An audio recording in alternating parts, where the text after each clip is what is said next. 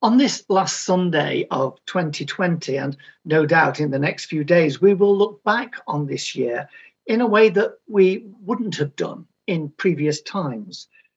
12 months ago, who could have foreseen that today we will be reviewing a year in which a deadly, rampant virus that swept the globe and created a worldwide pandemic could have dominated the lives of so many people on our planet? In its wake, it has brought massive disruption and dislocation to everyday life and has given pain and hardship, suffering and death, from which people long to be released and set free and brought to healing and wholeness. What a year, and one we won't easily, if ever, forget, and all for the wrong reasons. But as is normal at this time of the year, our perspective is forward-looking as well as backward. We look ahead to 2021, and maybe we do so now with a renewed sense of hope and optimism. The successful trials of a number of vaccines and the rollout of one of them have given us an expectation from the scientists and the politicians that perhaps by Easter we may be breaking the shackles of this virus that has held us firmly in its grip for most of a year now. So approaching 2021 and in this season of Christmas, what can we take from God's word that will fill us with hope and confidence as we look ahead to a new year? Our gospel reading for today invokes an intimate and a touching scene as Mary and Joseph take their child, whom they have just named Jesus, to the temple in Jerusalem. They go there partly so that Mary can fulfill the requirements of the Jewish law to purify herself after childbirth. But they go also to consecrate their firstborn son to God, again, a requirement of the law of Moses. Then this very private act of religious duty is interrupted by two strangers who appear to them in the temple. Simeon is a righteous and devout man, we are told, and Anna is described as an elderly prophet, which is someone who in their prayer life hears from God through the Holy Spirit and then shares what they hear with others. Anna does precisely that. It seems to be no coincidence that they just happen to be in the temple at this particular time and encounter Mary and Joseph and their newly born child. Simeon was guided there by the Holy Spirit, and in Luke's words, Anna never left the temple, but worshipped there with fasting and prayer night and day. She is certainly of advanced age, as she had lived some 84 years and been widowed young. Simeon feels he can die in peace now that he has seen and held the infant Jesus. These two quite likely senior citizens are not constantly harking back to better days in the past, very much on seeing Jesus, looking forward to the future, even if it's a future that neither of them may feature in to any great extent. As we look to the future of 2021, however old or young we may be, what are Simeon and Anna able to teach us? What do they see in Jesus that caused them both to praise God and to speak about this child and to look forward with such hope and expectation? Luke doesn't tell us what Anna thought and said about Jesus, but we do have some words from Simeon. As he holds Jesus in his arms, he declares that he has seen God's salvation, a light for revelation to the Gentiles and for glory to your people, Israel. Simeon's words echo those of a prophet centuries before, who, as we heard in our Old Testament reading from Isaiah, said he would not keep silent until Jerusalem's salvation shone out like a burning torch, and until kings would see her glory. Like Simeon and Anna, this ancient prophet greatly rejoiced and exulted in God and declared that the Lord would cause righteousness and praise to spring up before all nations. His prophecy, given following the exile of Israel in Babylon and foretelling the nation's restoration and God's purposes for it, now finds fulfillment in Jesus. That's what both Simeon and Anna see that day in the temple. They know that through the prophetic word of God, that in this child, God will bring to completion his purposes of rescuing all his peoples, of establishing God's kingdom, of enabling all nations to know the salvation of God. From Jesus comes a light that will draw and guide all those who have been walking in whatever darkness has surrounded them, bringing with that light healing and release into individual lives and offering the ultimate future hope for all nations and peoples. So, how is the world today looking forward to 2021? Well, here in the UK, now that we have that deal, some are seeing trade and freedom from Europe's regulations to provide their best hope of salvation. In the United States, many are placing their hopes next month on the inauguration of a new president and administration.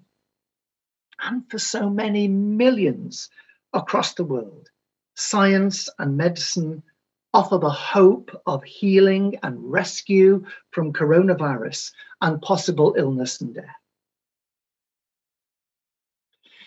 But however much hope these prospects for 2021 may offer, none of them, not even the COVID vaccines, is the ultimate future hope for humankind that was glimpsed by Simeon and Anna that day in the Jerusalem temple.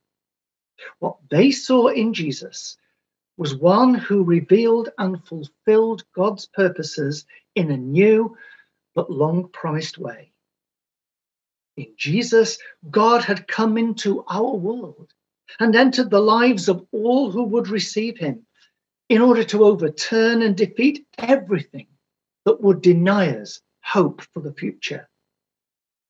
Jesus would challenge humanity's greatest enemies, the forces of sin, evil, and death, and rob them of their ability to destroy our lives forever and to thwart God's eternal purposes for the whole creation.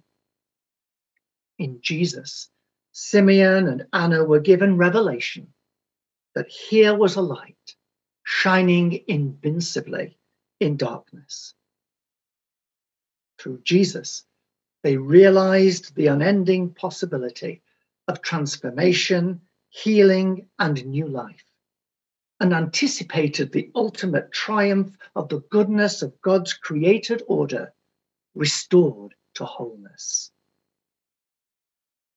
That's why the church's message is one of personal healing and new life in Jesus, as well as salvation for peoples and nations. But Simeon and Anna also knew that not everyone would see it that way. Hence Simeon's warning about Jesus causing the falling and rising of many in Israel and of the sword that would pierce Mary's heart. And yet, the good news of what this child in the temple promises for every individual and for the whole world is to be shared with all, as Anna immediately starts to tell others of the hope that she has seen in Jesus. But how is the world to know of God's purposes of salvation? To see for themselves the light of Jesus shining like a burning torch in the darkness, bringing healing and hope into individual lives? Well, I believe Simeon and Anna show us the way in which God wants us, his people, his church, to work with God, to bring about God's purposes. And so briefly and finally, we are guided along that path, but also challenged through 3 pointers that come out of the encounter Simeon and Anna had with Jesus in the temple. And the first of these pointers is the Holy Spirit. Simeon and Anna are both clearly very open to the working of the Holy Spirit and seek to be led and guided by the Spirit in all that they think, say, and do. Perhaps they challenge us to ask of ourselves, are we open enough to the Holy Spirit to discern how God wants us to be and what God wants us to do as Christians and as church in this new year? The first pointer of the Holy Spirit directs us to the second pointer, which is prophecy. Simeon prophesies over Jesus and speaks prophetically to Mary, while Anna is designated by Luke as a prophet. Both have a strong element of the prophetic in their prayer life and ministry, meaning they hear what God is saying to them and share it with others. And that comes from their openness to the Holy Spirit. Echoing a comment on this passage by a Methodist scholar who said, the Spirit is the inspirer of prophecy. In this year of lockdown, some Christians have been led by the Spirit into this same area of prophetic praying, as they've had time to become more open to the Spirit in their prayer life. It's interesting that many of them have heard God saying the same kind of thing, that out of the experience of lockdown and closed churches, God is wanting to do a new thing through the life of the whole church. Could it be that Simeon and Anna may be encouraging the church today to engage more in the prophetic, listening aspect of prayer as God leads us into a new and possibly very different future? And then the third pointer is witnessing and declaring. Anna spoke about Jesus to all who were looking for the redemption of Jerusalem. She was declaring, as Simeon had done over Jesus and to Mary, what had been revealed in prophecy. Does Anna make us think how best we as Christians and as church can witness to Jesus and to declare the purposes of God to all? But there is also a need to declare to those who desire to see God at work in their own lives that the Holy Spirit can bring healing and transformation, peace and new life to them too. That's why in this healing service, we are giving opportunity today for you to find that to be true for yourselves, as we will invite you to come and ask for prayer.